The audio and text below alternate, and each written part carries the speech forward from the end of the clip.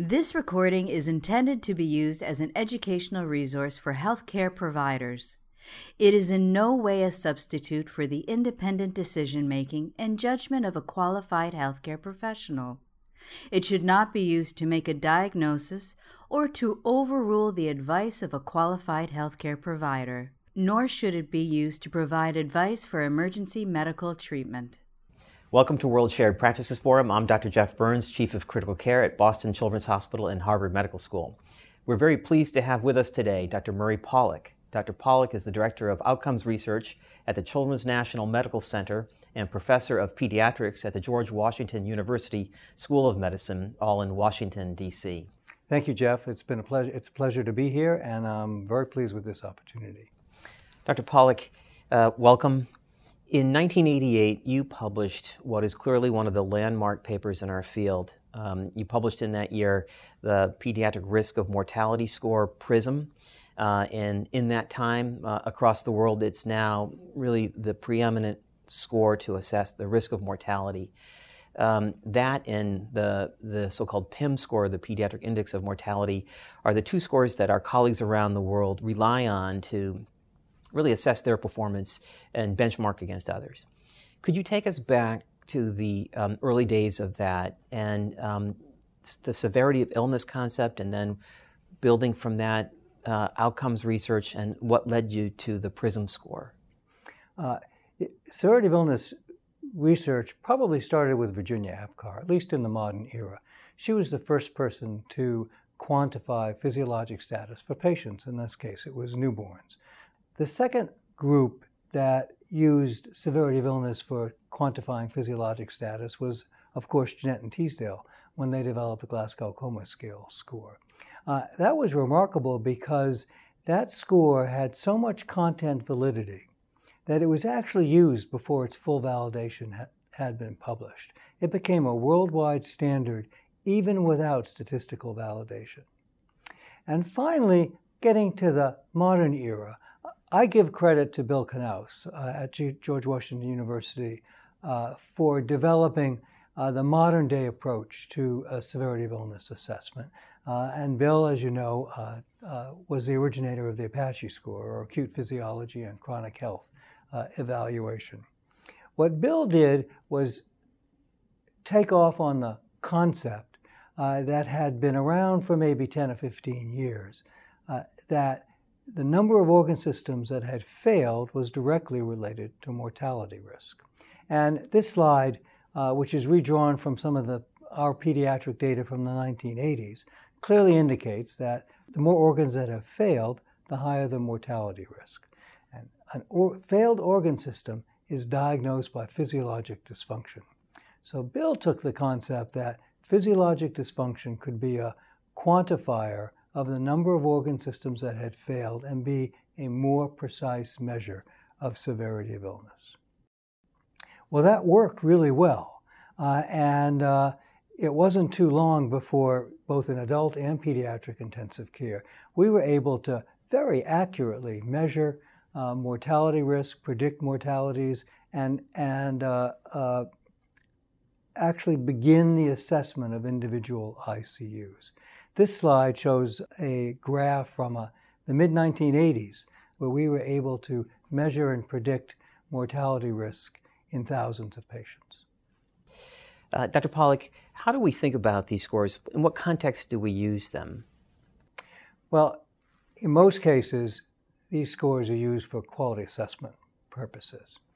So what we do is we take the data in these scores, which is physiology and other characteristics, and from that, we predict a certain outcome, a certain number of deaths, and compute most commonly standardized ratios or standardized mortality ratios. That is the number of observed outcomes divided by the number of predicted outcomes. So a standardized mortality ratio is the number of observed deaths divided by the number of expected deaths. Now, when we do that, we can then, as this slide shows, we can then make certain assessments about the unit. Okay, if this is a ICU or if it's not a critical care methodology, we can make certain assessments about the program that's being assessed. This slide also shows how important it is to keep as much as possible the separation between what is being assessed, the structure and process, and how we're assessing it, physiology and other characteristics. We'd always like to keep those two things as separate as possible. So the next question then becomes, how do we think about the scores that are presently available to us? So there's obviously PRISM, the score that you have evolved, and on the day that we're speaking, indeed in publication would be its 4th generation of the pediatric risk of mortality score. There's the Pediatric Index of Mortality, which is now, as we speak, in its 3rd generation. And indeed, there are some colleagues, especially perhaps in the United States, who utilize the so-called PHYS database, or the Pediatric Health Index score or system. How do we think about these various methodologies? Can you take us through them? Sure. Well, Jeff, I like to think of these methodologies in the framework of an outcomes research framework, and that gives us a way to think about the various important components of the scores. So first is the population. So whenever a score is developed, the population from which it's developed becomes a standard. It doesn't make it the best standard or the worst standard. It is a standard. The second thing to think about is what are the predictor variables that are going into the score, the independent variables. Now, that's really important because you want to make sure you're measuring what you think you're measuring. And if you include the wrong variables in your predictor variables, you'll come out with errors. The third thing is the outcome relevant? Okay, it makes no sense to predict an outcome that isn't relevant to what we're doing. And finally, the interpretation is important. And interpretation is really something that's underappreciated. We're used to using scientific significance for what's important in evaluations, the p-value of 0.05 or less. In fact, it could be that when you're using these scores for assessing quality, that a significance level of 0.1 or 0.2 or 0.3 might be very important to you. I would like to use that framework to assess both PIM3, PHYS, and PRISM, and get into the problems in PRISM and why we have redone the score. Now, PIM3 was recently published, and it's a really fantastic publication.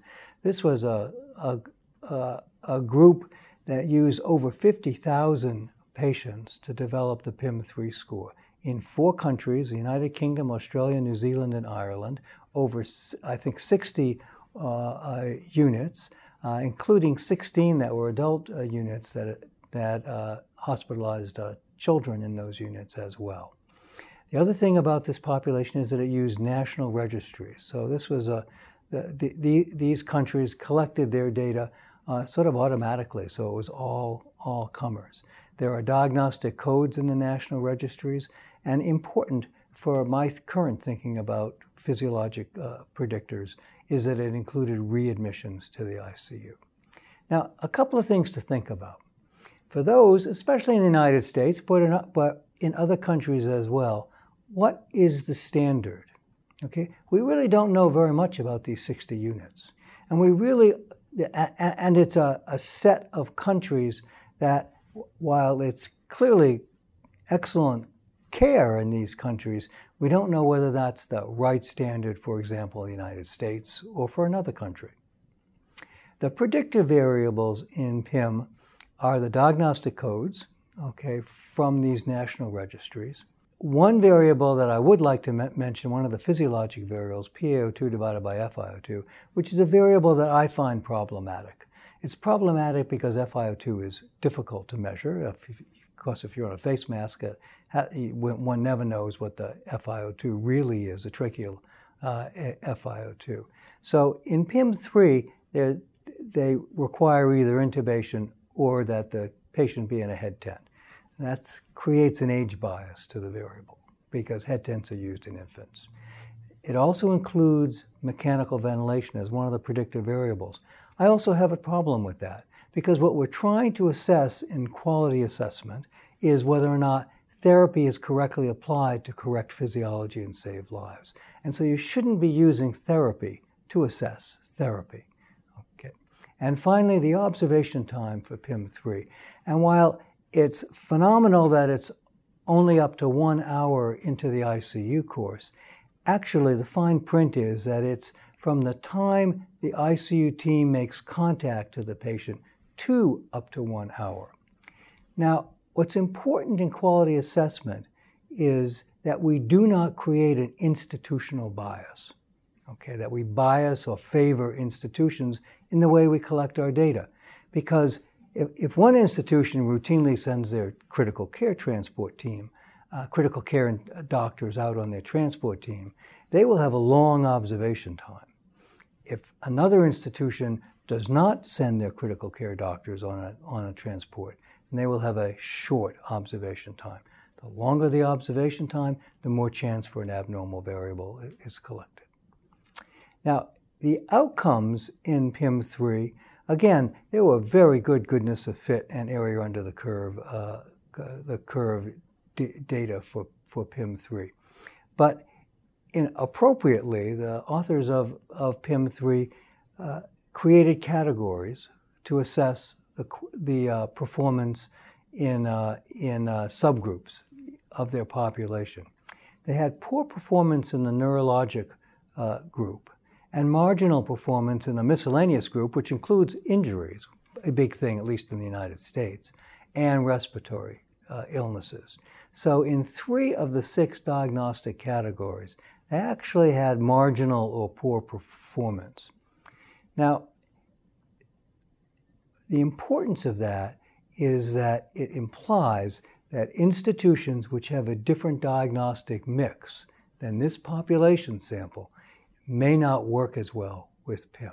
And finally, in the interpretation group, I still have to ask, what is the standard? Is this group the standard? Should it be used in the United States and other countries or not? I think everyone who uses PIM-3 has to ask themselves that question. Is this the group that I wish to compare my ICU to? Now, the Pediatric Health Information System, or PHYS, is a completely different score. This is a discharge score based on an administrative database that uses the concepts of disease staging and ICD-9 codes. It's a very, very large data set. That's very, very good. But again, if it's a discharge data set, it clearly has a reimbursement bias to the coding. It's interesting that as many times as the mortality risk computations from the PHYS database has been used, I have never seen the methodology validated. So while we trust groups like the Children's Hospital Association to be rigorous about that kind of data, we should see that before we trust those predictions. PRISM isn't perfect either. I don't want to sit and criticize PIM or PHYS and not criticize PRISM as well. So PRISM is very much up in the air in terms of many of its characteristics until this last group of publications that we have coming out. First, PRISM was a group of volunteer ICUs. We really don't know who those units are. Whether it's in the United States or elsewhere, we have to wonder, is that the right? We would like to know, what are these units we're being compared to that have created the standard for the algorithms? The other thing about PRISM that's always bothered me is that it included readmissions. Now, what do I mean by that? I think including readmissions, and PIM does this as well, is probably the wrong way to go.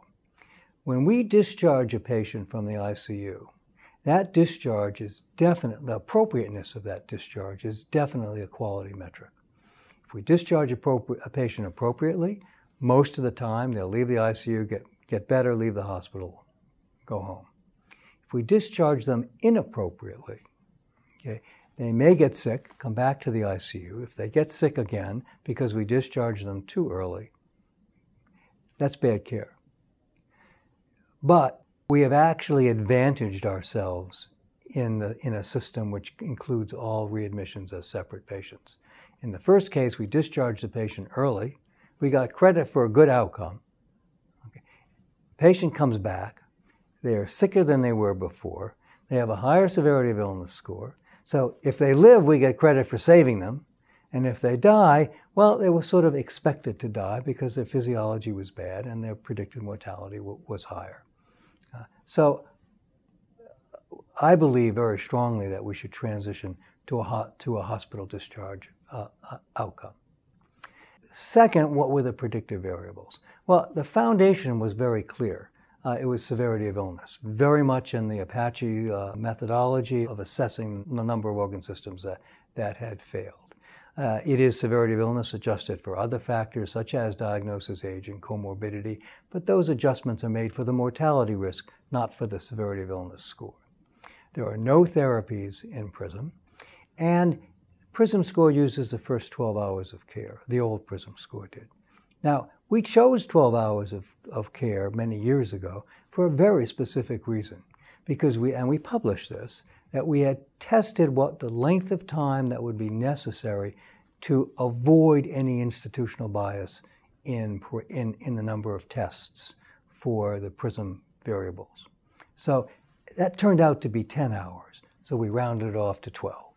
Okay, to make sure that we did not bias any institution, because these institutions were assessing their quality, and we didn't want to bias them based on just a practice pattern of how often they got laboratory measurements or measured vital signs. Now, what is the outcome in PRISM? The PRISM outcome in PIM and FIS is mortality. The fact is that these days, mortality rates in pediatric ICUs are very, very low. And as we have transitioned over time to focusing more on improving our outcomes by reducing morbidity, I firmly believe that we must transition our thinking for these quality scores to including morbidity and mortality as outcome measures. And finally, in how to interpret this, again, as I've said before, we don't know very much about the units that are being used as a standard. It is only U.S. performance, so if you don't know what the characteristics of the units are, then people in other countries really don't know very much about it. And there's lots of unknowns about the current state of PRISM. I wonder if I could turn now to our colleagues around the world and ask a question. Could you first please state your city and country location? And the question is this: in your pediatric intensive care unit, how do you assess mortality risk? That is, do you routinely utilize any of the standard scoring measures such as PIM or PRISM? So, Murray, I know I probably speak for many colleagues around the world when I ask this. I'm often asked by a family, what's the risk that my child's going to die? Is it a useful exercise, and is it a wise exercise to go back to the risk of mortality score that you're using, whether it's PRISM or PIM, and say, well, according to our best analysis, the score says it's this. Is that something that you do? Is that something that you would recommend? Jeff, I've never recommended that we use PRISM on individual patients for a variety of reasons. First, the assessments must be made by individuals, by doctors. Okay, doctors and nurses take care of patients. They are at the bedside. They are the final arbiter of how sick that patient is. Second, we all have to recognize that these scores are derived from populations.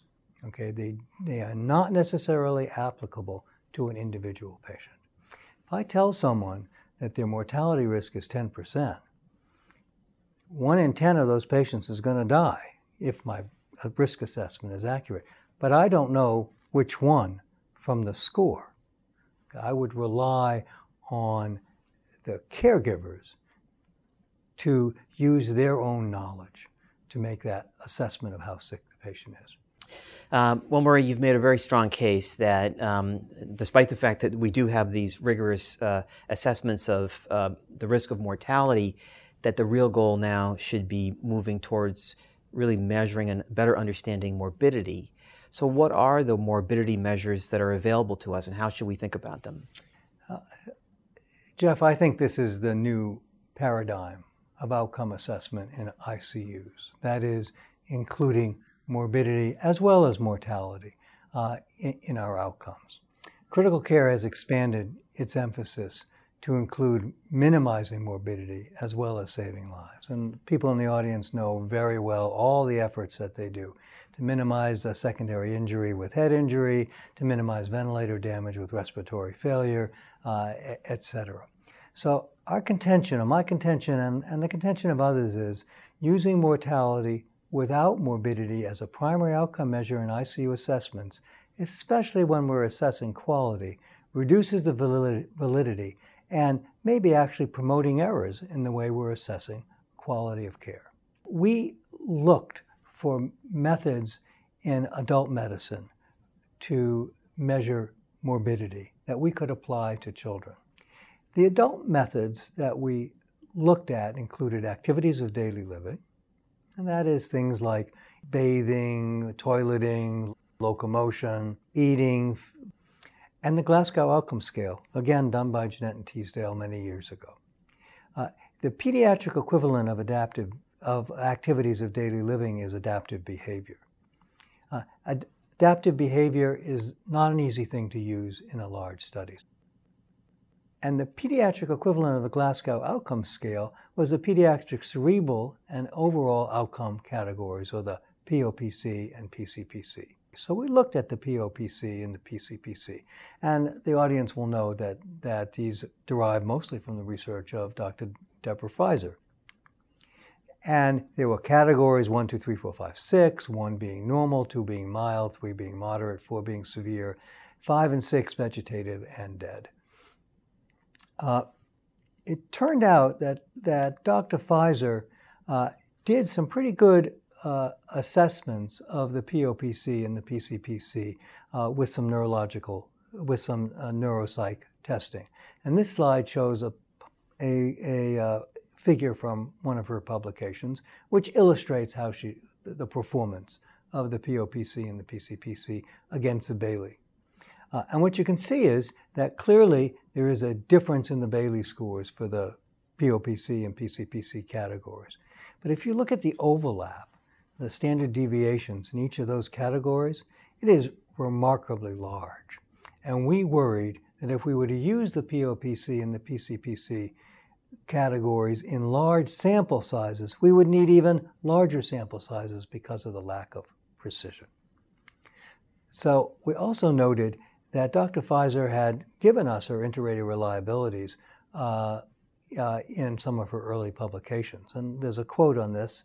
It says, using standardized cases, agreement to cost consensus values range from 76% to 86% within one neighboring class.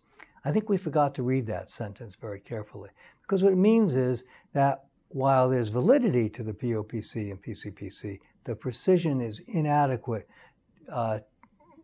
for the uses that we wanted to put this tool to.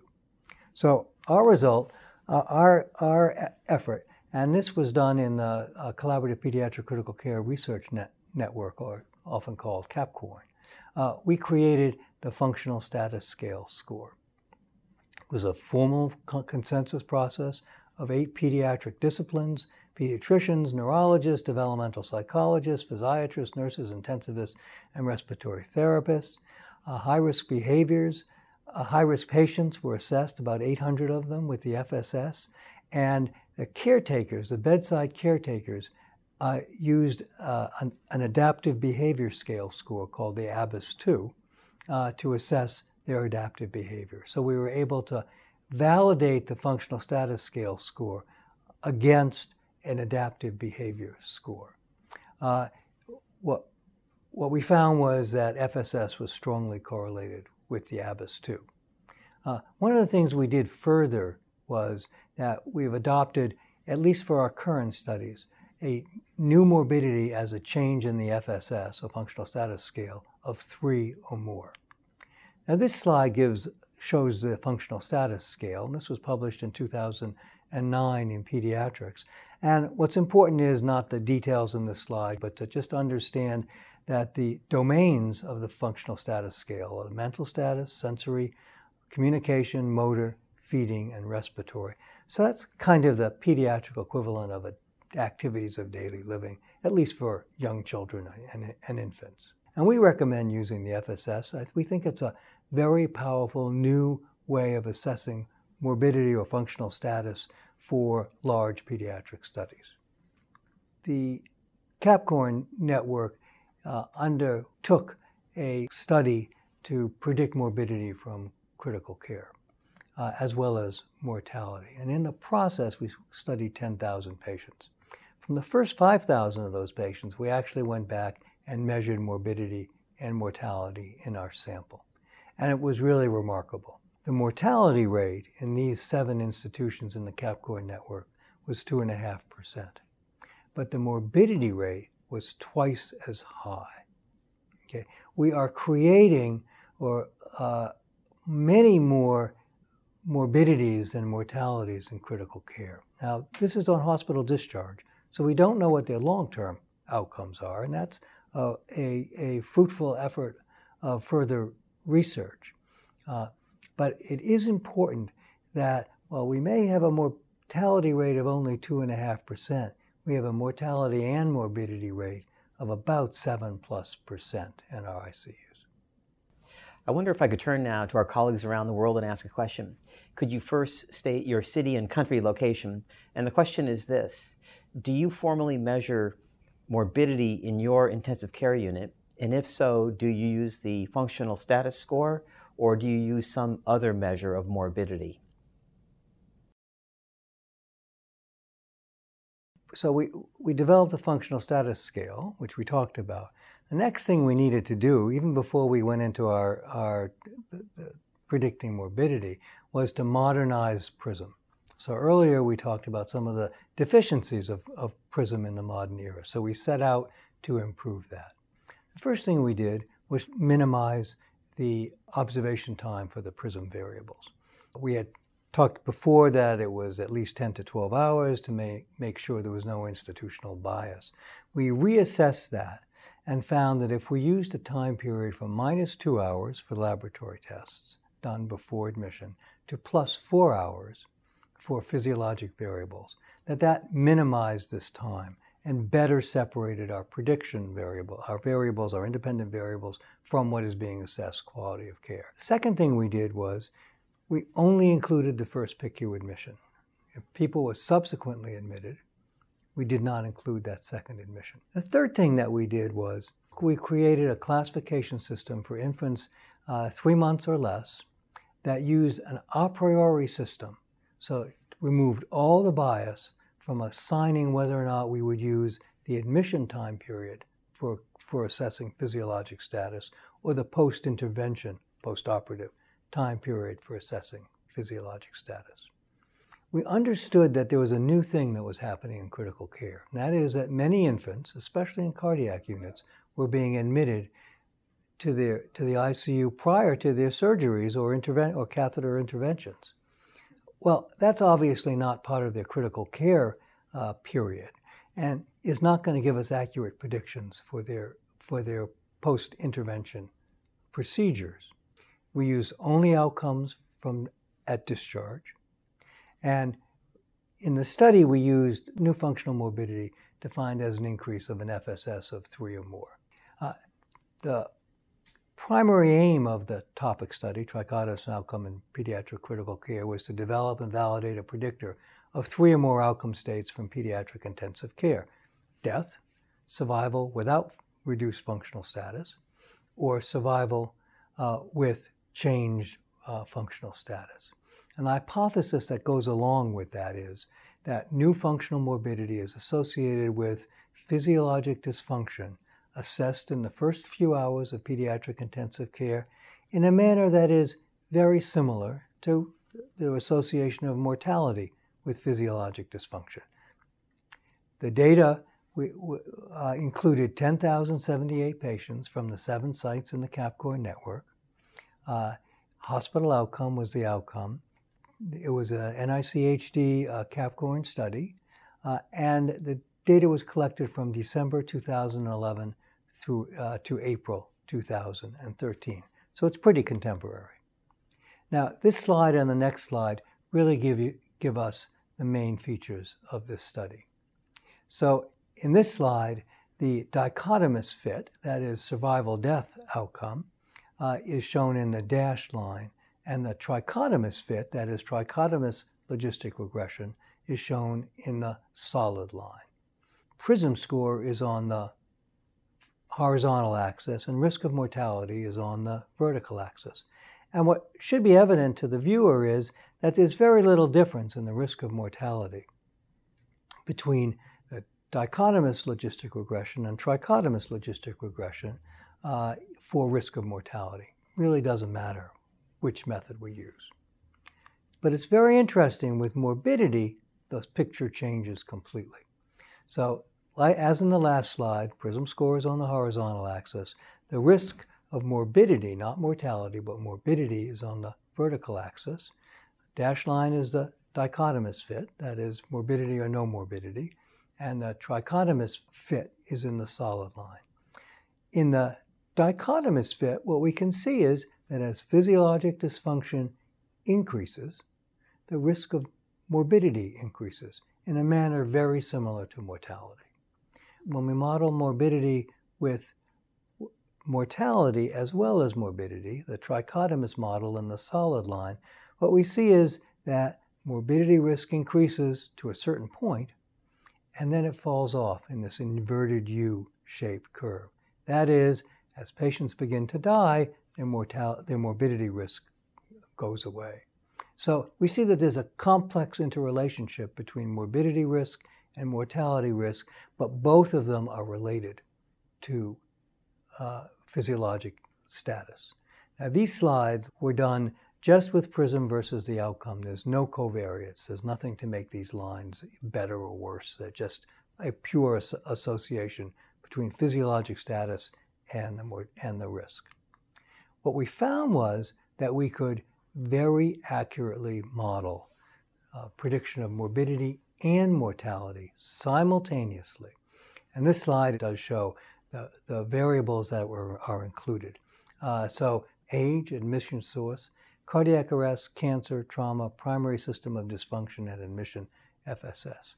And PRISM variables, we divided them into neurologic and non-neurologic PRISM variables. So these are more or less the same variables that have come out in PRISM scores in the past. The goodness of fit test was excellent for these models. And here we're just showing the goodness of fit test, and I really want to focus on the new morbidities because we know that we can predict mortality pretty well. And so what's circled here is the new morbidities in the validation set. That is about 2,500 of these 10,000 patients. 61 deaths were observed and 67.1 were predicted, but more importantly, 112 morbidities were observed and 113.6 were predicted. Chi-square for this three-tiered goodness of fit test was excellent. We also looked at the receiver operating characteristic curves and the area under these curves. Dead or alive, the area under the curve was 0.89. And again, this is for hospital outcomes, so this is about the same as the old PRISM score or the PIM score. For death or new morbidity versus a good outcome, the AUC for this was 0.77, and for new morbidities versus all other outcomes, the AUC was 0.7. Now, I'd just like people to begin to get familiar with when we plot those two-dimensional ROC curves in 3 dimensions, because we have 3 outcomes, what we get is an area, a volume under the surface curve, so the so-called 3D ROC curve. Now, if the viewer looks at the margins of this figure, they'll see the ROC curves from the previous slide. And the shaded triangle inside the figure is the 50% chance line that they're used to seeing in ROC curves. So this is a measure of discrimination for a multiple outcome predictor. And in this case, the volume under the surface is about 0.5 for both the validation and the estimation sets. Chance is only 0.167. So it's an excellent predictor of the 3 outcomes. I hope we'll be seeing more of this as people begin to apply 3 or more outcome predictors to quality of care studies. What we did also was we took all the different types of categories of patients just to make sure we were predicting well.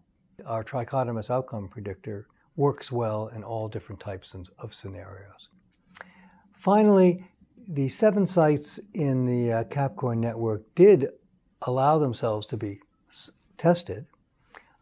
And what we found was that there was more variability in these 7 sites with this new predictor than we thought. 4 of the sites had standardized morbidity ratios different than predicted. 2 of them had standardized mortality ratios different from predicted. And 3 of them had an overall assessment different than predicted. What this implies very strongly is that using multiple outcomes, 3 outcomes, morbidity, mortality, as well as survival, may be a more sensitive indicator of differences in quality of care.